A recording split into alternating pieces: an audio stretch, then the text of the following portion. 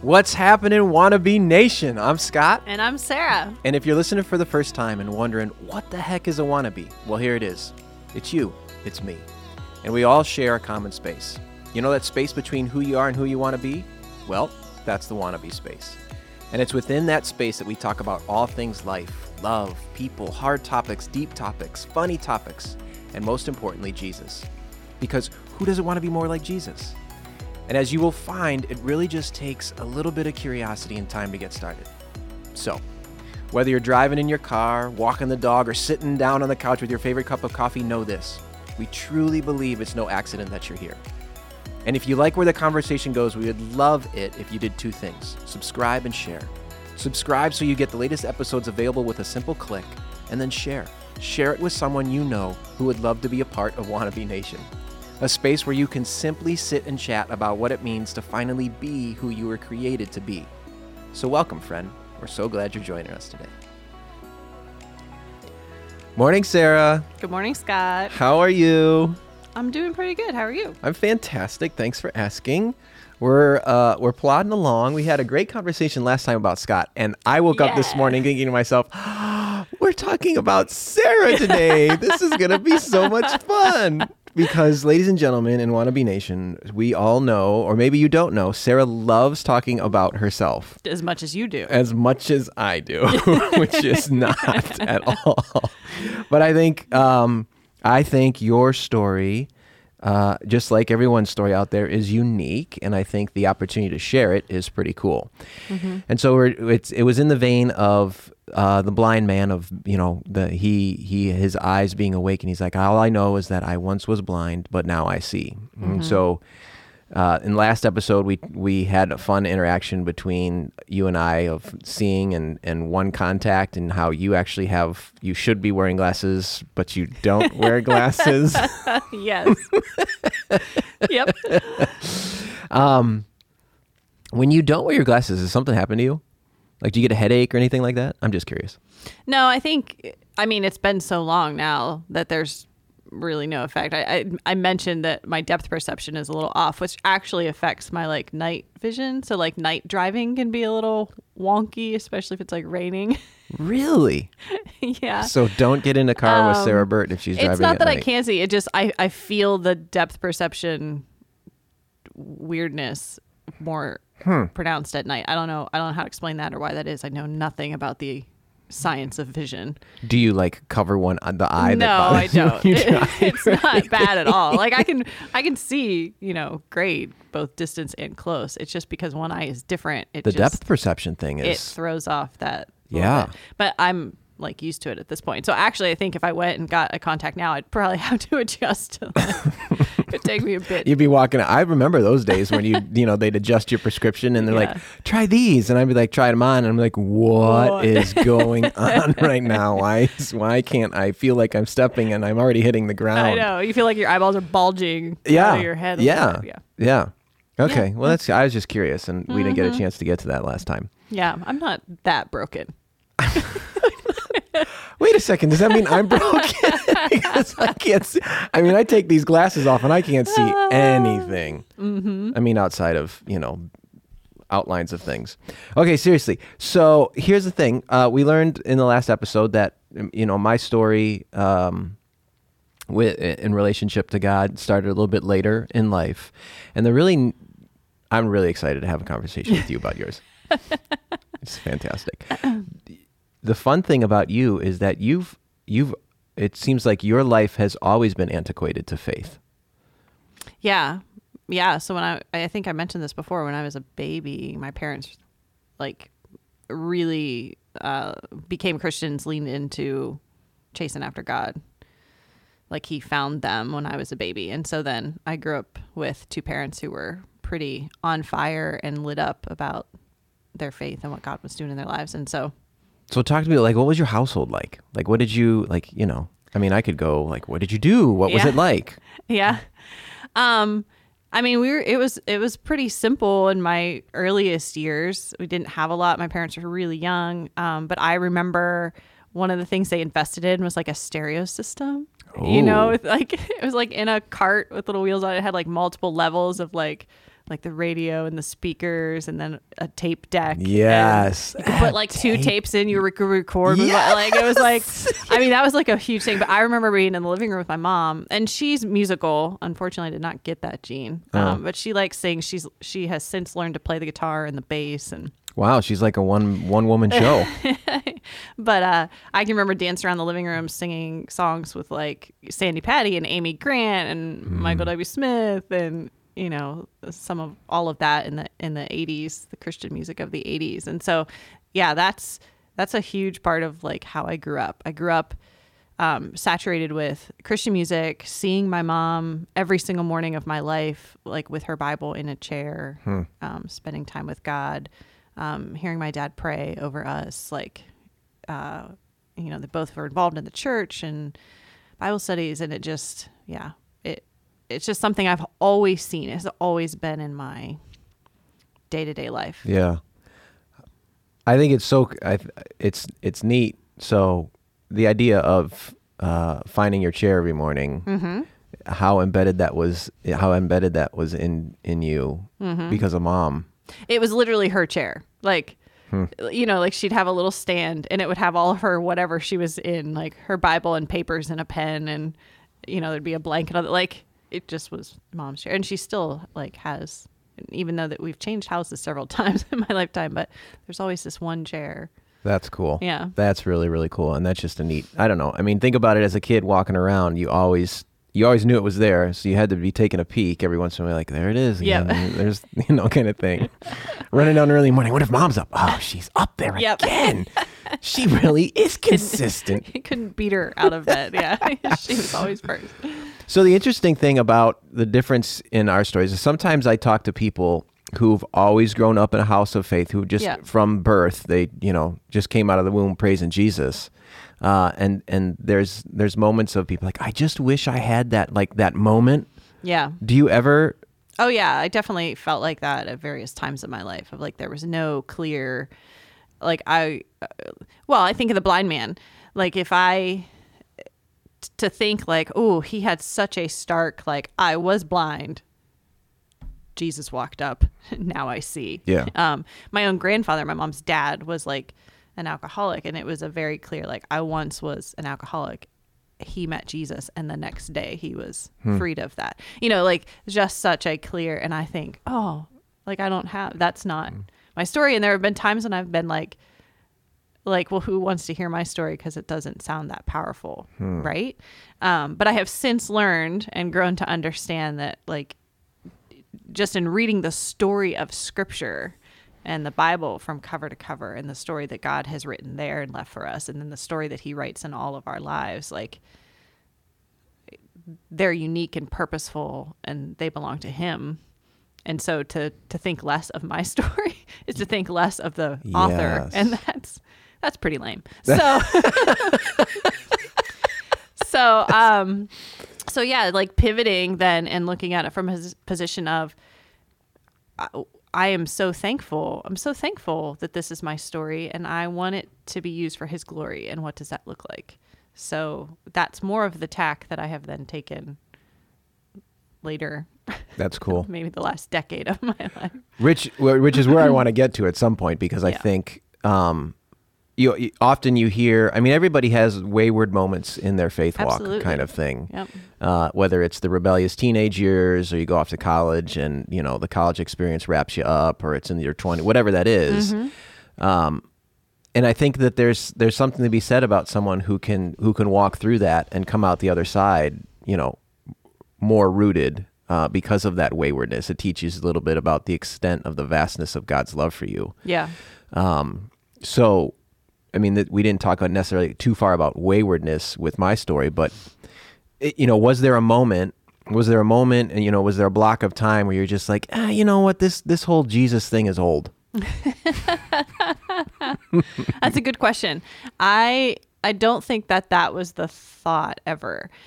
At the end of my college years, there were some significant hurts that happened. And in the time, I didn't have the clarity of mind or the wisdom, discernment to like recognize how wounded I was. Yeah.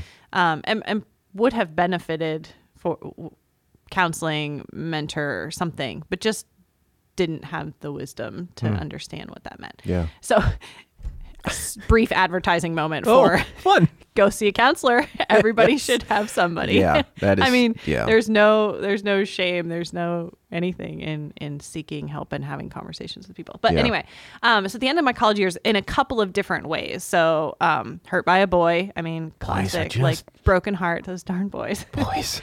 But also had a really pretty traumatic year. I played volleyball in college. It was 3 out of my 4 years were awesome. 1 year was really bad. And that left some scars and some wounds that I couldn't quite figure out. And it was actually in the same year then that the boy thing happened. So it was like this junior year of college thing was really left some deep wounds. And so then I graduated from college. And of course, upon graduating, you come unplugged from whatever community you establish, whatever, right? And it's like this whole new thing. Yeah. And without knowing it, I went into that period of time. I didn't move closer to family. I moved further away. So I was alone and broken in a lot of ways. And so it wasn't that I walked away from my faith. I felt, if I could like paint the picture right now, like I'm not artistic at all. But I do feel like God has given me more pictures lately. Like it was just complete fog. Oh, there you go again with an analogy. Yeah, like I couldn't see and I couldn't hear. And I just was trying to like stumble along. And like I didn't like love God any less. I just got really lost and didn't know how. Yeah, I just like lost my way. Didn't know how to keep pursuing him and just kept wondering like what was wrong with me. I felt like there was something wrong with me, that I was broken, that I was damaged. And I made some, not smart choices, and as we all do at times. Yeah. And that just left me feeling ashamed, like I should know better than to be dumb. And so then I added shame as another layer of baggage and brokenness to me. And thus I entered my mid and late 20s really in a pretty dark place. Yeah. But then something happened. Yeah. And so, and this is the part of your story where I think I know a little bit more about. Yeah. And just to see who you are now, and just to hear that catalytic moment, moments for you. So you're in a fog. How did Sarah get out of the fog? Yeah. So it was several unhealthy years, and somewhere in the midst of that, I'm just like, God has been so kind to me. He has led me to places that I would not have been smart enough to go. And so he literally miraculously led me back to Northwest Pennsylvania, which I never thought I was coming back to. But I was not a certified teacher coming out of college, decided to get certified to teach. And there's like 5 Spanish teachers, in the county. I mean, like each school has one. Sure, right. Right? There's not many. Right. And I miraculously got a job to teach Spanish locally.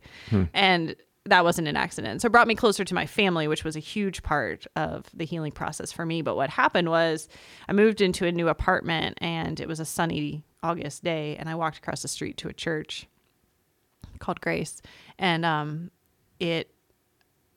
sat down and just the word of God was speaking to me that morning. And then I met a woman named Miriam, and it just completely changed the trajectory of my life. And again, if I was painting a picture, that frame would just be just a beam of light coming through that fog, right? Like a something. And again, that's the kindness of God. Like random apartment that I chose, and it happened to be across the street. Like none of those things are coincidences. These are, him doing something that I was clueless about at the time. And so I think that's just, I don't know. If I wish you all had the chance to interact with Sarah, like face to face, and just to watch her faith journey and her walk out her faith now, knowing that she's been so formed, and knowing that you've been so formed by those instances that, you talked about in your dark period, but also how he gripped your heart, that August day kind of thing. And so the thought, it was funny. I was driving in this morning and "Great is thy faithfulness" came on. I was just like, oh, that's so funny that we're talking about faithfulness today. But it brought up to this idea of, the question that I really wanted to ask you, and I'm glad we're going to have some time to do it, is how has he revealed his faithfulness to you from that moment on? Yeah. And how has it shaped you? Yeah. So part of it would be just that he started opening my eyes to his faithfulness through all of my life, starting with the fact that like he saved my parents when I was a baby, and that's part of my story. Of course, that's theirs, and he's working something in them, but that also becomes part of my story, and that he essentially picked me up from that moment forward, and that I can look back and see that even in the fog, he was faithful. He was right there. Like I couldn't see, but he in so many ways, he was right there. He was protecting me. He was, again, leading me to things that I wasn't smart enough to like choose on my own. But on the backside, you recognize it. Absolutely. Now looking back, I can see. And so like, I feel like varying moments in our lives, we have the choice of railing against God for all the seeming ways in which he's let us down or let us drift away or let hurt and brokenness come into our lives. Or I can take a different perspective and recognize that through all of that hurt and through all of that brokenness, he was absolutely right there the whole time. And in his kindness, he kept leading me to a next right step. Whether or not I chose a good choice wasn't always, but like in his kindness and his love and his faithfulness. And I use the word kindness a lot. That's just something that's really settled into my soul in the last couple of years, of like the kindness of God that's attached, of course, to the rest of his character, his love and faithfulness, but in leading me. And so it was also in his kindness that like I recognized I'm a very solitary creature and don't mind being alone. However, I knew that I needed somebody. Like I finally realized like, oh, I should probably be like meeting with people who love Jesus and like learning something from them. This isolation thing isn't all it's cracked up to be. No. And so I don't know how long into being at the church. I remember I did attend they had done a Sunday school class about finances and stuff. And I was like, they talked about small groups, and I was like, maybe I should try to be a part of a small group. And I tried to get connected to one, and the like daytime didn't work. And this is how I got connected to Miriam and talking to her. And she randomly one day called me and was like, hey, we have 7 young ladies in their 20s looking to be in a women's group, and we don't have one, but there's 7 of you. And at that time, you filled out this like lengthy application to be in a small group. Wow, yeah. And it just asked questions like about you, and like one of the questions was, have you ever been part of a group or led one before? And I had helped lead a group in college with some friends and teammates in college. So I wrote it down because it asked the question, and I wanted to be honest. Yeah. Bing, bing, bing, bing, bing. So she's like, hey, you said it. I was like, no. If you knew what the last 4 or 5 years of my life have been like, you would not be asking me to lead anything. And I mean, my immediate instinct was absolutely not. There is no way I could lead anybody right now. Like I knew I had the wisdom to recognize that I was not in a good place spiritually, but I wanted to be. And that's why I wanted to be part of another, like go somewhere where they would pour into me. And I spent a couple of days, she just asked me to pray about it. And then she said, well, can we meet and talk about it, and you can decide after. And so meeting with her and just talking with her. And I don't think at that point I was completely honest about where I was. Right. Because I also have this thing of like, I want to please people. Yeah. And I'm a rule follower. Yeah. I want to be good. But she kind of convinced me through the Holy Spirit, I believe, to say yes. And so I said yes. And she gave me 6 names and phone numbers. And I cried between every phone call. Like figuring out how to so much I like about you. I mean, literally, I was just like a ball of anxiety about this whole thing. Called all these girls and was just like, do you want to join Sarah. my group? So convincing. Oh, it was a so disaster. sales and marketing are right up your wheelhouse. Oh, right, yeah. No, it was a total disaster. But I mean, I could lead you through all the details of that. But jumping forward to that, like I I absolutely knew going into it. I was like, God, there is nothing about me that's ready for this, that can do that. Like, what the heck? What are you doing? What are you doing? Are you sure? You And gotta so, have, and so just was like, okay. And all of us were we were all in a really hungry place. And we recognized that. I mean, it's so different. The 7, like, we weren't all alike. We didn't all have the same background, history, whatever. I think I was older than everybody by a couple of years, at least at that point. But hunger for God, and hunger to grow, and hunger for his word. And so we just dove in and started doing it. I don't remember what all the first studies were, but I just had this real strong sense of like, if I'm going to lead a conversation, I had better be like, it held me accountable to, I'm going to sit down every day, like thinking about my mom. That's what she did every day without fail. And it wasn't that I never did that. I did go through periods of consistency and inconsistency, but this gave me a real like reason outside of myself. And oh my gosh, Scott. Sorry, I'm trying not to cry. Again, in God's kindness. Like, reading the Bible is hard, right? Mm-hmm. It's not always the most fun book and exciting reading. And you hear a lot of people say that it's boring and whatever. And I can agree with that to some extent. It can be hard. But man, then the kindness of God, the gift that he gave me was just like, I fell in love with it. I just fell in love. And there had been some of that when I was in high school. But at this particular time in my late 20s, I heard all of it. I heard all of it. Every word he wanted to say, and that fog completely lifted. And it was just the discovery of who he was and who I was in his sight. And so I can say that like the blind man said, I was blind and now I see. I can look at that and be like, I was so broken. And now I'm whole, and it's 100% because of just the truth of the word that he spoke over me in that time. And there's ups and downs. This isn't like a sunshine and roses the rest of the way story. Sure. But that's an unforgettable thing that then is a foundation for moving forward. Like, I won't turn back from his word ever. So my prayer coming in this morning was like, all right, God, like, there's so many of us here at Grace that have the privilege and honor of knowing your story and hearing your heart on a daily to weekly basis. And my prayer was, can we get us to the spot where the people that listen to this can feel what we feel when we're around Sarah, that we can see what we see when we're around Sarah. And you just did that. And I think that's the thing that is so much fun to interact with, because, in the last however many years that, we've been friends, I'm just like, man, Sarah loves Jesus. Like, and you can tell, like, I think of Moses going, I'm not going to compare you to Moses. Maybe Miriam, his sister.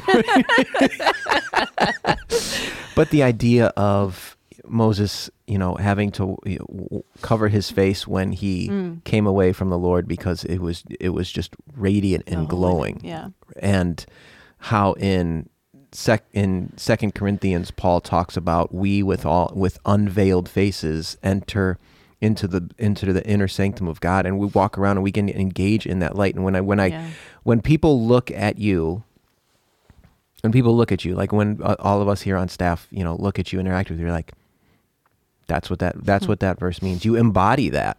And to hear your story of how you've gotten to I think is an encouragement to people who aren't there yet. Yeah. And who are thinking to themselves, I'm in this fog. I have no idea where you're at, God. I want to rail against you. And here's your testimony standing on the other side of that, saying, don't give up. No.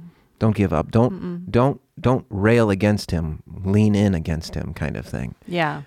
Just lean in. And so, this is that now what kind of portion of the conversation of, but what do you want to tell someone who feels like they're in that fog? Mm-hmm. What would be some things that you'd want them to know? Yeah, I would, because I've been back to that place. Maybe I wouldn't say fog. I feel like I've been back to the place where I felt like the seas were raging, if you want to use a different analogy, and I couldn't see my way through. Yeah. Couldn't see the next step, and who's gonna make a way through this kind of thing. But I would say that in those seasons, and when you feel like that, how do I say this? God's faithfulness and his kindness and his steadfast love for us is not connected to our emotional state. And I don't know if this is just a woman thing or if men need to hear this too, but yes, men need to hear this too. I'm chiming in. But like so much, we can invest so much time in connecting our emotional state with our spiritual life. Like if I don't feel good about God today, then I better question him or doubt like his love for me. If circumstances have left me feeling grief or feeling anger or feeling betrayed, then God must be. And he's just like who he is not connected to my emotional state. He just is. Period. Like he is, fill in the blank with his attributes. Yeah. Put the period, and then recognize that it's me who's riding the crashing waves. Like I'm the one crashing up and down.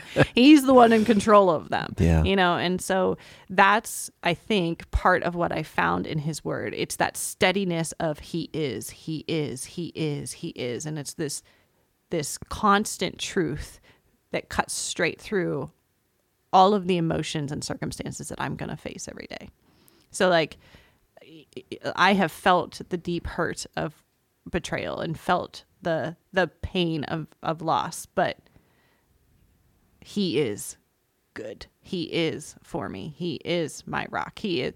And we've talked about this before. I don't know that, and I can't hold on to that if I'm not literally anchored in that on a regular day-to-day basis. And so I will continue to read the Bible cover to cover until you can't read it anymore, and then you're probably gonna have somebody read it to you, be like, Nate, I can't see him anymore. Can you read them to me? Absolutely. Thank goodness for technology that can do that for you. I've told Nate, I'm like, if I lose my mind and dementia sets in, you have to put me in home. I'm like, how people just like say random things. I'm like, if I could just be like randomly quoting scripture to people.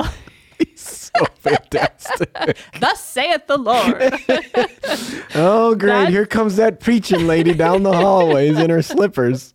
That's kind of funny. But no, seriously. I mean, that's what I would want to say to somebody. Just whatever you feel like, let yourself be wrapped up in the truth of who he is. That's really good. That's really good. I know I'm saying it over again, but you live it out. And I think my personal interaction with that was, and I know I've shared this with you before, but I'm going to share it with everybody listening. We were on a mission trip together in the DR, and I don't remember if you were going through some rocky times, but I know I was going through some raging, deep, nasty waters.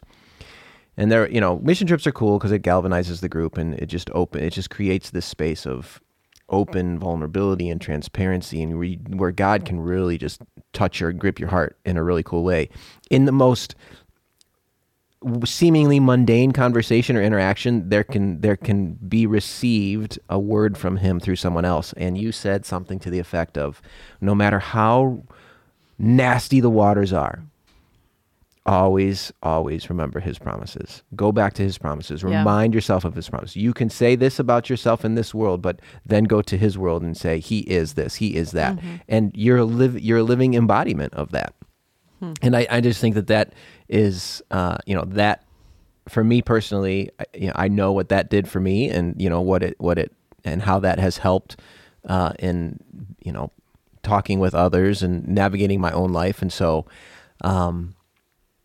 I just wanted everybody out there today to hear your story, because I think it's just so cool to hear how you were raised, the image of your dad praying every day and the way in which he walked, and then your mom sitting in the chair every day, and here you are, right, sitting in your own chair trying to do it your best way so that you can model it for your kids. And I mean, who knows what those two rascals are going to grow up as. You're leaving a legacy that your parents gave you, and I just think that is just so cool. Yeah, I pray for that. Right? Yeah. Mm-hmm. Yeah. This has been a really good conversation. Thanks. No. We all thank you. Oh, well, praise God for what he can do with all of our messes. Yeah. It's pretty incredible. Yeah. Mm-hmm.